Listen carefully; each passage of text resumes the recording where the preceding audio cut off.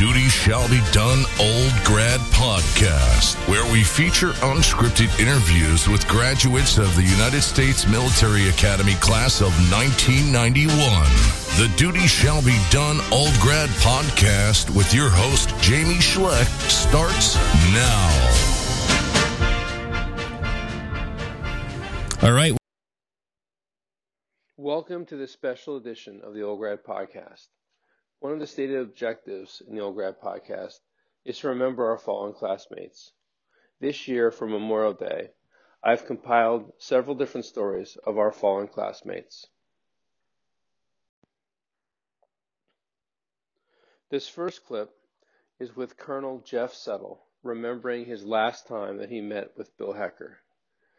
Their backyards adjoined one another, and they got a chance to spend some time on a Sunday afternoon and talking about the Army, sharing a beer, and sharing a bunch of old stories. So have a listen to Jeff Settle.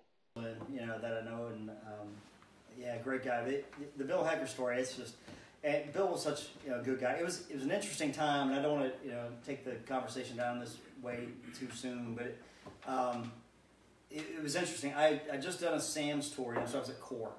And so I was getting ready to go down to 1st Cav Division to be an XO, and Bill was already in 4th Infantry Division. Okay, but we shared backyards in Harper Heights. So our kids, we passed the kids over the fence, and they played with each other, and the kids were hanging out, and Susan and Rochelle, Susan my wife, and then Rochelle, they would talk. We'd go over, a couple times for dinner.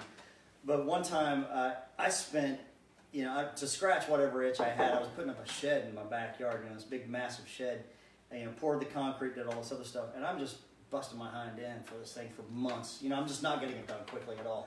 And I'm out there on top of the shed putting in shingles, and I'm pounding in shingles up there, and I'm just sweating myself. And Bill's out back playing, with his kids because he's getting ready. Go to baseball, I'm sure. Yeah, he was getting ready to deploy. But he was out there with the kids. And Rochelle goes, "We need to go give Jeff a hand. He needs some help," or whatever it was.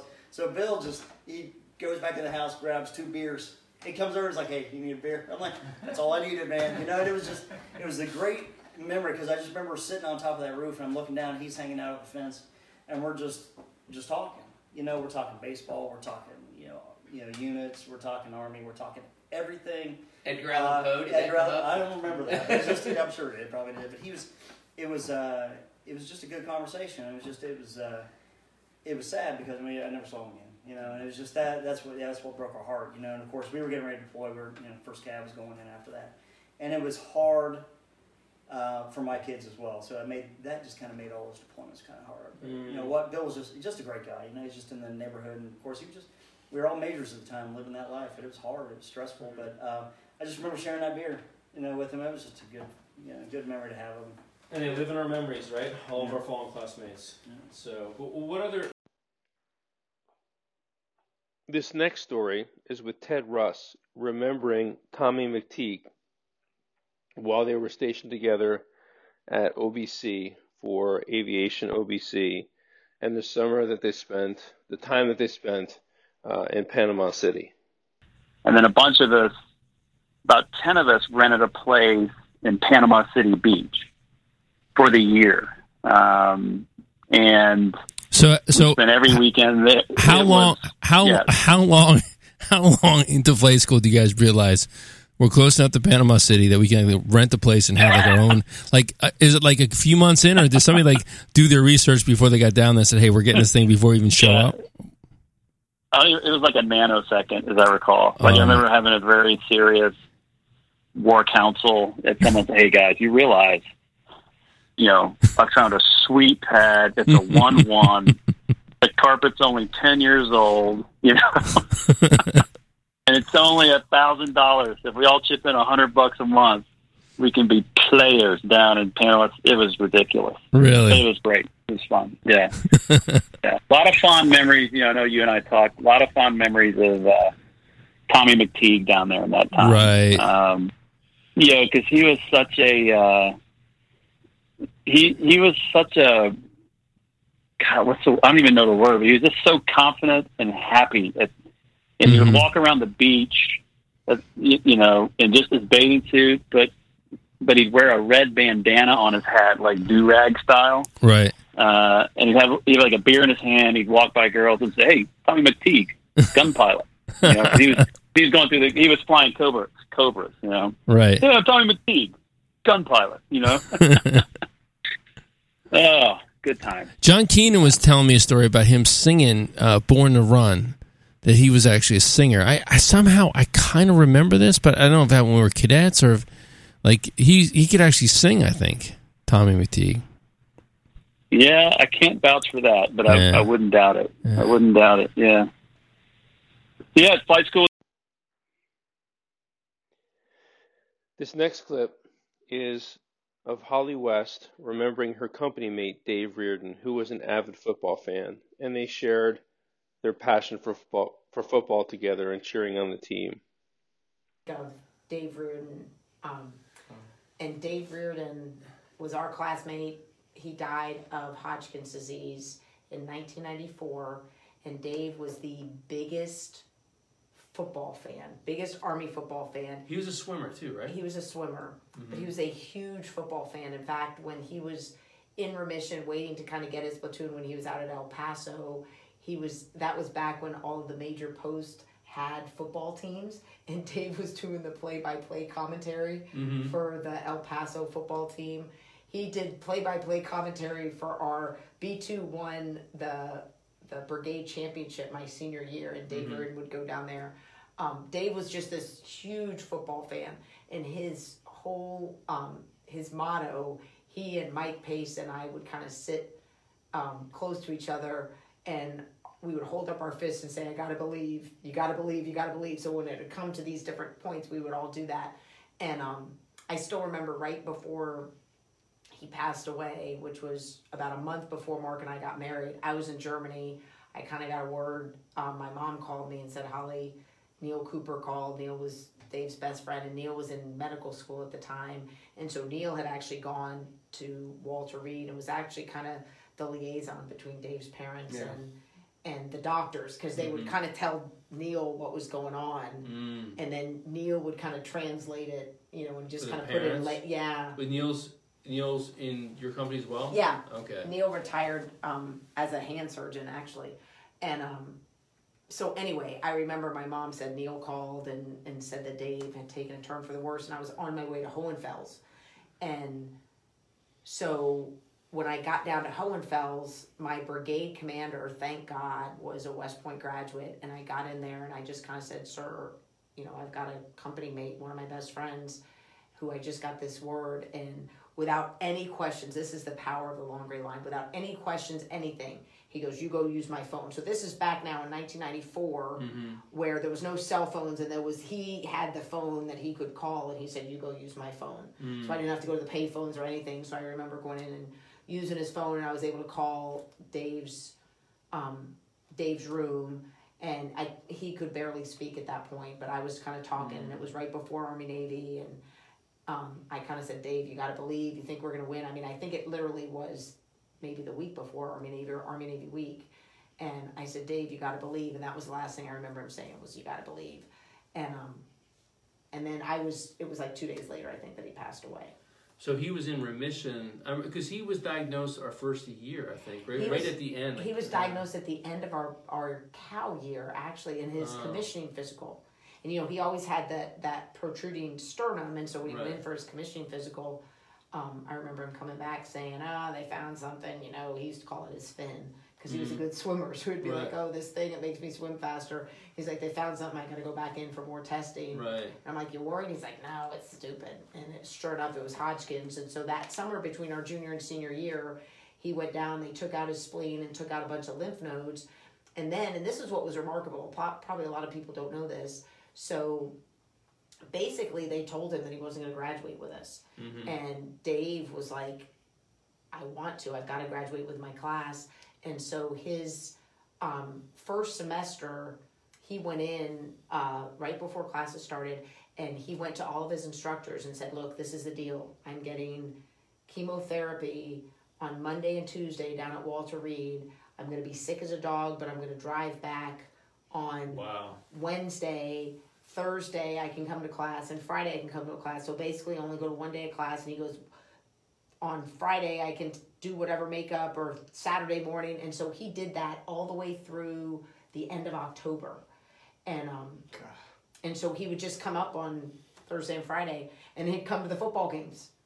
And so he was sick, and then he'd go back on Sunday nights. And so by the mid to end of October, they had kind of said, okay, you're cancer free. He ended up, being in remission and being very strong enough to commission.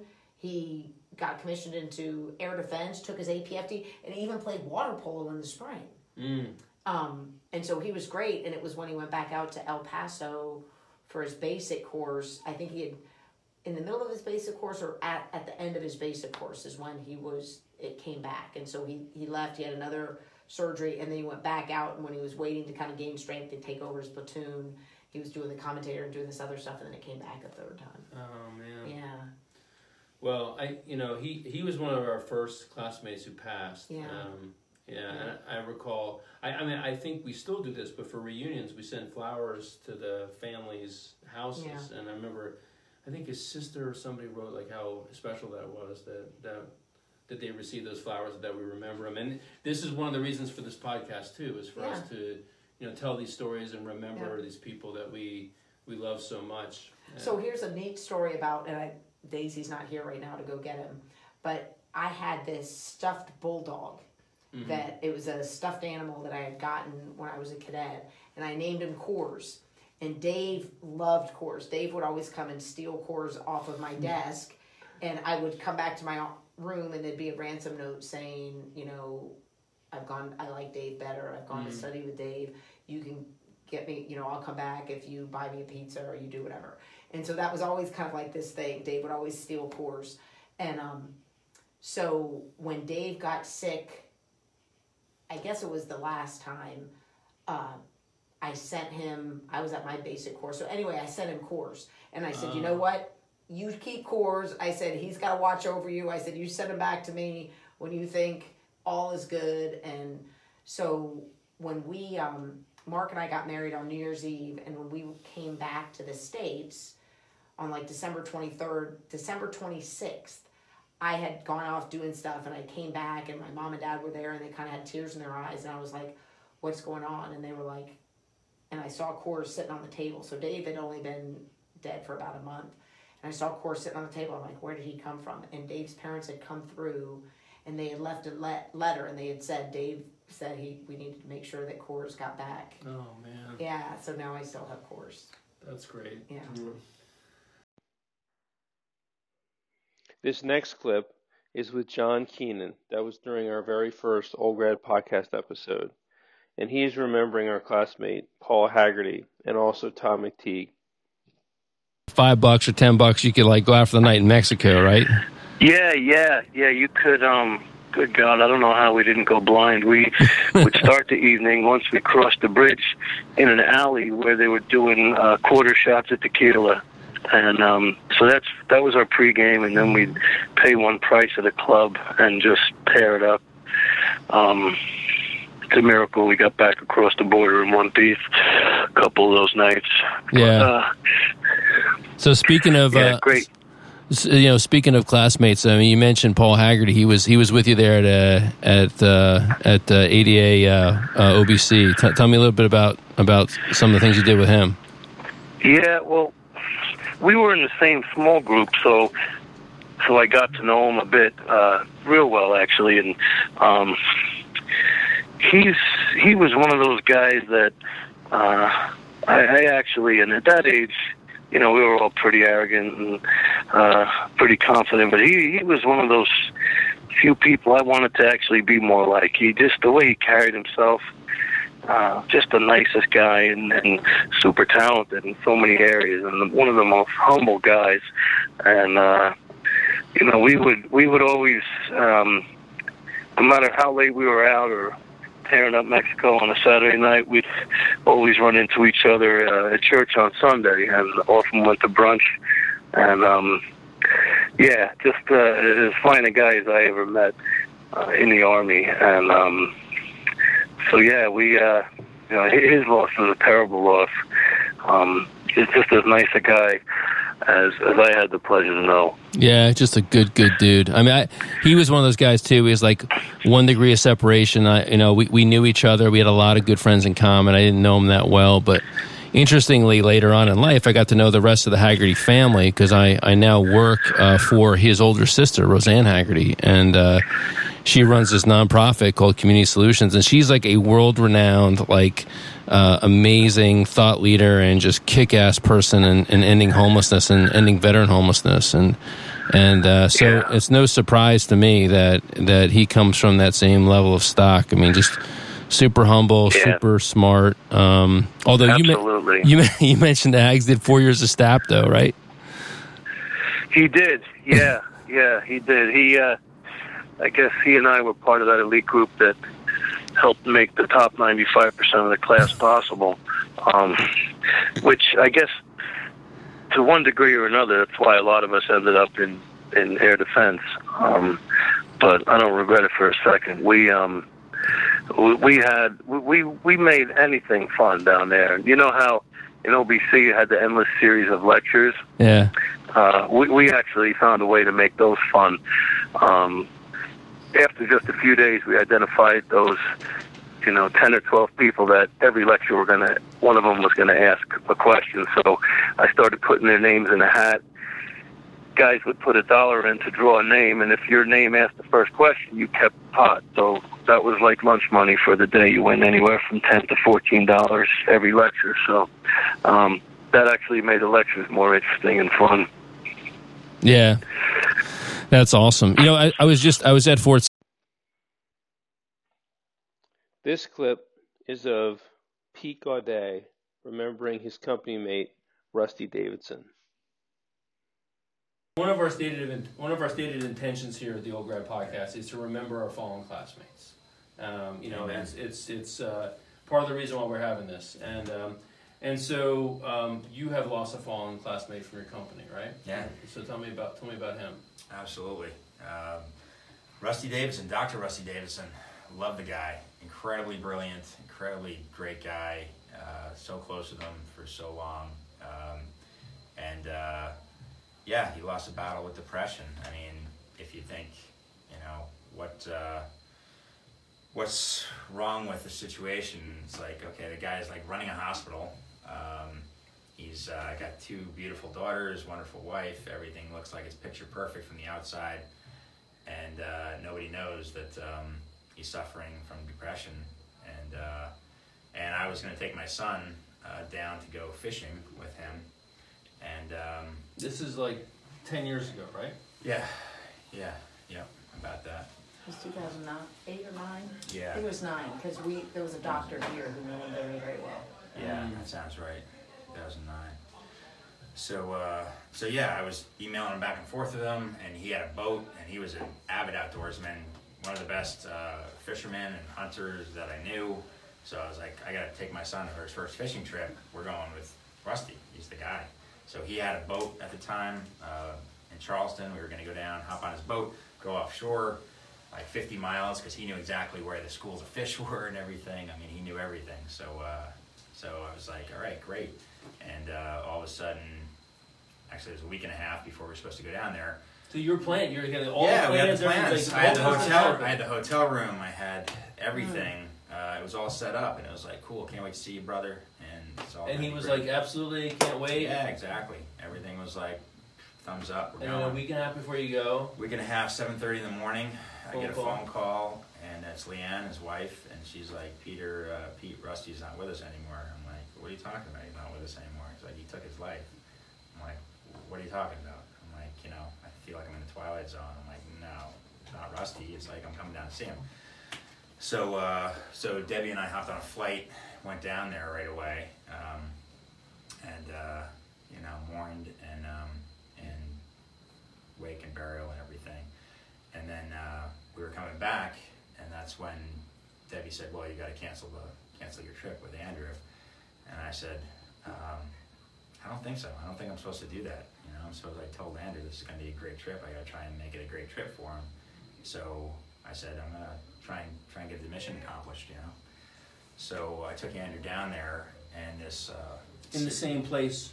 Same place, same funeral's hotel. over, Yeah, everything's exactly. over, Yeah. and you go down to where his place Where was. Rusty and I made arrangements to the same hotel room that was booked and everything was all. So I didn't change a thing to the trip, except for, obviously I couldn't go out on Rusty's boat, so I was trying to get a charter, and that was not going nowhere fast. I kept calling around. Well, just before we were boarding the plane, I get a call, and they say, hey, we got a charter for you. So it's like right at the buzzer, great news. Okay, we got a charter boat. So we go there, we show up, we get on the boat, go out to the harbor, and the first weird thing that happens is Andrew starts catching all these fish. And nobody else and is nobody catching else, fish. exactly. Nobody else. Andrew's catching all the fish. And I'm like, start to laugh, and I'm like, and the guy's like, man, I'm out here, 17 years he was out there. And he's like, I always catch fish. He's like, I'm not catching anything, and your son's catching it. So I'm laughing. I was like, I think maybe somebody's with us. And then all of a sudden, clouds come in the harbor, black clouds. Never seen anything like it, never will.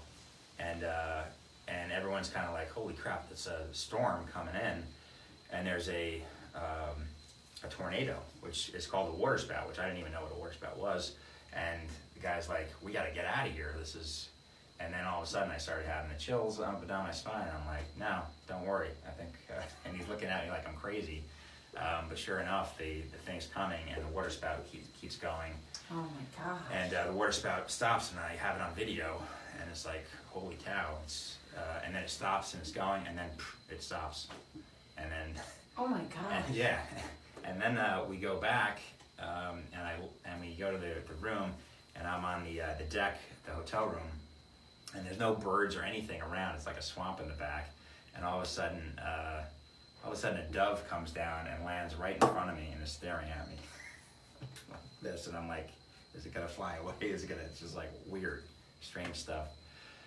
And then last but not least, going back on the plane, flying home, stewardess comes up to me and says, I'm sorry, sir, but would your son like a frog? And I'm like, I'm sorry, I don't think I heard you correctly. It sounded like you said, would your son like a frog? And he's like, yes, that's what I said. I'm like, what do you mean? We're on an airplane. What do you mean we'd like a frog? He's like, well, we found a frog in the back of the airplane. We thought your son might like a frog. And I'm looking around, and there's like kids around. I'm like, why are you asking me? And now I go to Andrew. It's like, would you like a frog? He's like, yeah, I'd love a frog. So he gets the frog, and we took the frog home and let it out on a pond. And it was like just a surreal experience of that trip of what was going on. So this experience profoundly affected you. Absolutely. I think about Rusty all the time. Well, I think about Rusty. I think about Muth. I think about Tim. I've lost 3 close friends to suicide. So I hate suicide worse than anybody you know. So this has caused you to actually put a lot of your personal time and financial resources toward getting resources to people that are in need, right? Yeah. I'm blessed to be able to work with great guys like Joe Geraci and lots of others who are trying to accomplish the same mission, to say, hey, let's treat mental illness like we treat Al-Qaeda and ISIS and all the enemies of our country, because it is an enemy. Mental illness is something that needs to be talked about, something that needs to be attacked, and we need to rally the troops and make sure that we put the resources in place that we don't have to have a Rusty. Dr. Rusty Davidson, he was... everything. Yeah, I used to call him Jesus because he was making people walk that were paralyzed. He would do spinal surgery. He's one of the best spinal surgeons in the Army, if not the nation, and he would actually go in and make paralyzed people walk. So someone just put in, Vince Lindemeyer just wrote in and said Rusty was the most handsome Southern gentleman in our class. He was on my team handball team. I played team handball. I'm getting chills. Yeah. It is kind of no. I played team handball my freshman year, and Rusty. That's how I knew him, because he was on my team handball team. Well, he was on the men's team. But he was amazing. He was. Yeah.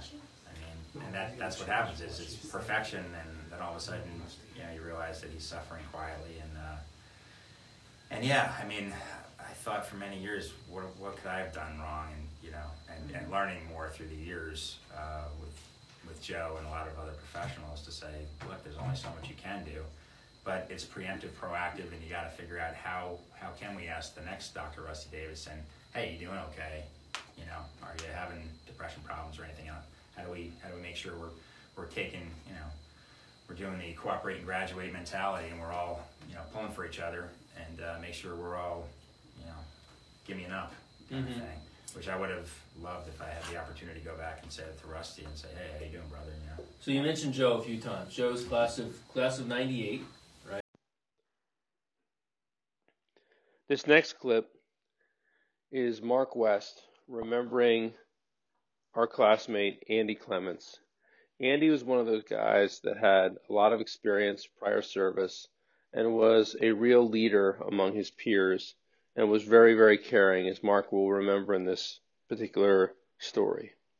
Andy Clements. I mean, Andy was a prior service guy and just one of those guys everybody looked up to. I mean, I think a lot of the prior service guys, you know, you have that reputation as being squared away, and Andy was certainly one of those guys in our company who was squared away. But, you know, sometimes you run across those guys who, you know, look down at the cadets like, you know, what the hell, you know, we don't want anything to do with you. But Andy was not that way at all. I mean, Andy embraced all of us guys who really had no idea what we were doing, and you know, really helped us along and was always there for us. I mean, that's really probably the best way to describe Andy, was that he was always in a great mood and always there to help anybody in need. And yeah, we certainly miss him to this day. He was actually in my Buckner platoon as well with Dan Shackleton and a few others. And so I remember him being like the first one down the slide for life, the first one, like he had like zero fear. Zero. I think he was like, I think he was an infantryman. I don't think he was, you know, like, he may have been like in the Ranger battalion. Yeah, I think Andy, for me personally, I think he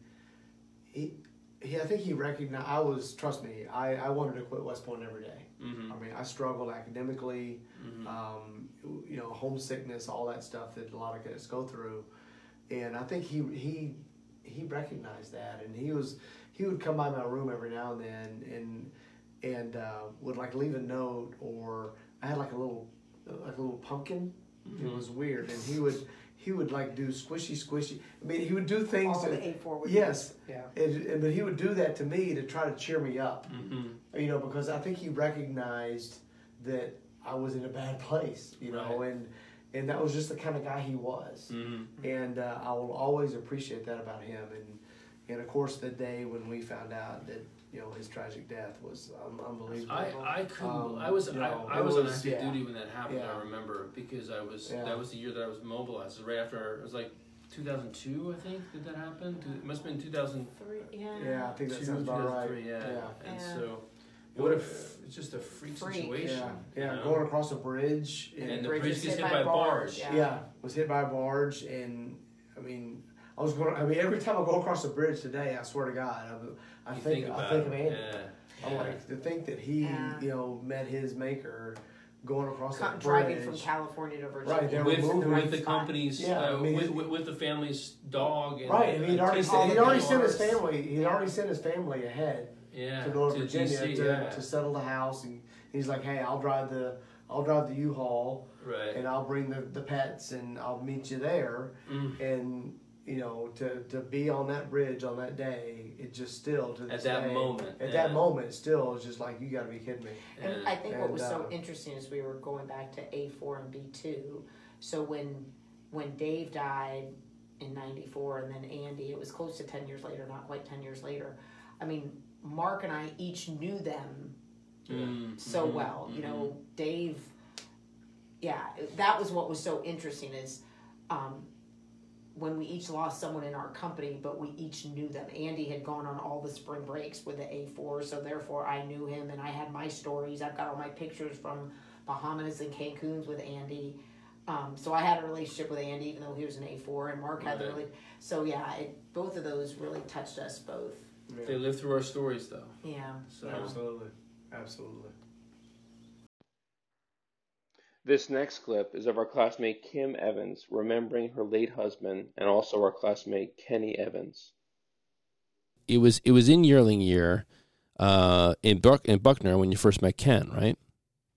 Yes, actually Ken was as well also in my platoon, and so we got to know each other, and that was where I think he began to have interest in me, and I was kind of not even aware of it for a long time. It was actually Charlene Mills who kind of did the, hey, girl, this guy is trying to get your attention. And I was like, oh.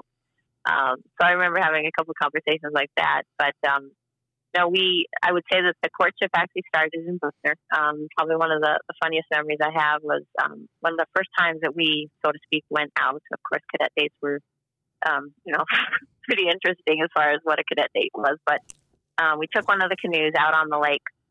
And I know I was terrified the whole time because I only had the one Jim Alpha that was clean, and I had my only good running shoes on. And I didn't want to get them wet. I was adamant about that. And so Ken, and for those that knew Ken, this was such a Ken move. He stood up in the canoe in the middle of the lake just to show me how totally sturdy it was. He began to rock the canoe, and sure enough, he tipped the whole thing over, putting us both in the water. So needless to say, I didn't talk to him for about 2 days after that because my shoes were soaking wet. And I was trying to figure out how do we get this canoe out of here. But it ended up being something that we could laugh about, in years to come. Because certainly life throws you a lot more than just, wet clothes and a turned over canoe. But that was a Ken move without a doubt. That's funny. It just sounds like he was like a peacock preening his feathers, right? Trying to make a story. So yeah, he was funny. Did you start dating then during Buckner? It was towards the end of Buckner then we started to date. And so we started dating after that summer. And then it was probably about a year later that he actually proposed to me, which was during Cal year. So in Cal year.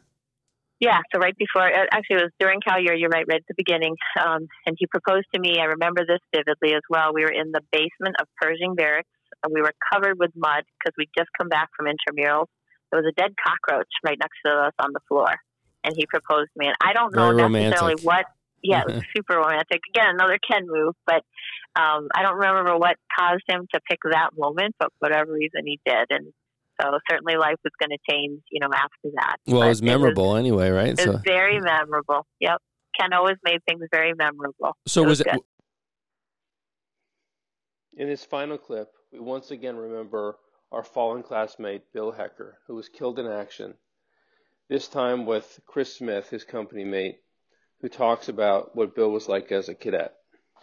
Like your company, I think there's a special bond and closeness you guys have just because the 4 years at West Point, but also you guys have had some you've got our one and only and hopefully one and only ever person killed in action of your company mates, Bill Hecker, and so tell me a little bit about your experiences with him as a cadet and and what it was like to learn of his passing. Yeah, so Bill was the best, right? And it was, so when we were cadets, I remember him as a plebe all the way through senior year. So Bill kind of stuck out. Like he was kind of this funny looking kid when we were a plebe. Like he was one of those guys who attracted lots of attention. And then when we became, when we were cows, because we had a pretty laid back company. Somebody had to step it up and play the role of running our plebes, and Bill was one of the guys who was that guy, right? And at the time, I remember thinking, well, here's a guy who attracted a lot of attention as a plebe and is kind of paying it forward. But the thing about Bill that I realized later, particularly when we came back to our 10 year, and then afterwards, after he was killed, was like, Bill was just a guy who took things kind of more seriously, but in a way that showed that he cared in a way that a lot of us didn't have that same level of maturity when we were cadets, which I didn't really appreciate that at the time. But Bill was so Bill was a guy who kind of grinded it through kind of academically. Like he kind of made it to the finish line. He was some kind of engineering major. But then when he got out into the Army, he ended up going back to grad school in English. And that was his calling, right? He published a book on Edgar Allan Poe. And if you would have told me when we were cadets that Bill Hecker was going to actually write a book, I mean, not read a book, but like write one, I'd be like Bill who? Mm-hmm. But this, like he found his calling when he got into the Army. Cause, he was just, and I never served with him, but, it's just where his reputation was that he was just terrific, with soldiers. He was like, physical specimen, a runner, found his real niche academically. We'd be, so when we came back for our 10-year, he was at the academy. He was a professor, and just watching him, with his wife and with his kids, and just kind of seeing the person that he had turned into. And again, this is, he was a captain and we were 10 years out, and, this was before he was killed in action as a major. But it, that's the time I really think back on now when I think back on Bill, like just seeing this incredible person that he turned into. Because he was at our 10-year reunion. I think he was at West Point at that time. Is that what you're thinking of? Was that was the time? Was that the 10-year reunion? He was back at West Point. His kids were there. Yeah, he was. Yeah, because we all went to his house. Mm-hmm. So he kind of hosted us, and just a terrific guy. And then, when he was a 04 when he was killed, mm-hmm. and he was the one. He's our one classmate we've lost in action, and that was first a real surprise for us, but also kind of made us, I think, reappreciate all of our relationships as we thought about Bill and what he meant to us. How did you find? Thanks very much, everybody. Thanks for everything, and duty shall be done. Thank you for joining us on this edition of the Duty Shall Be Done Old Grad Podcast. Please check back on this Facebook page for information about featured guests and upcoming episodes of the Duty Shall Be Done Old Grad Podcast.